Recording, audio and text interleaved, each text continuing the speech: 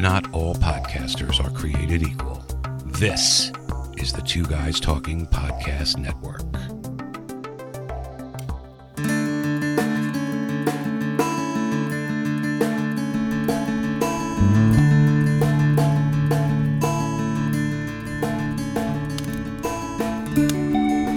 Welcome back to the castle, lads and lassies.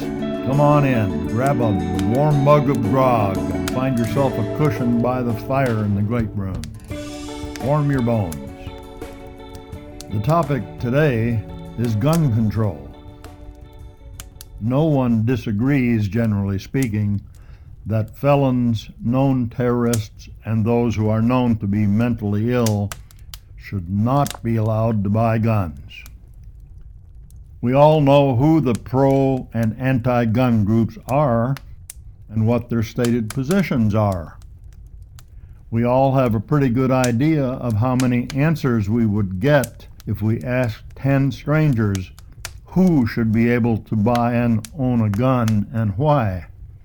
However, the real issue has never been addressed or talked about in the public arena.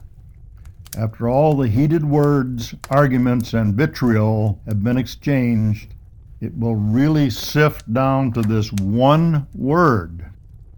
That word is list. Yes, folks, list. L-I-S-T. There is only one way any universal gun control could be put in place, and that would be with a master list.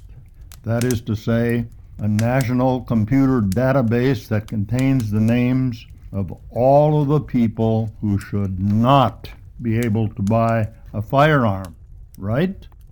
If this can be accepted as fact, then please be prepared to answer the necessary questions that would have to go with such a major plan. Question 1. Where will the millions in funding come from to create, install, and maintain such a far-reaching system? Number 2, what facts would be used to determine who would be put on the cannot buy a gun list?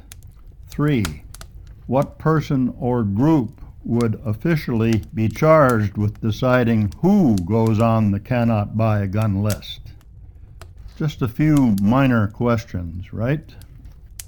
So, once again, it would seem we have a crime-related topic on which there is never a shortage of people to articulate what is wrong, but are unable or unwilling to offer solutions that will actually solve the problem.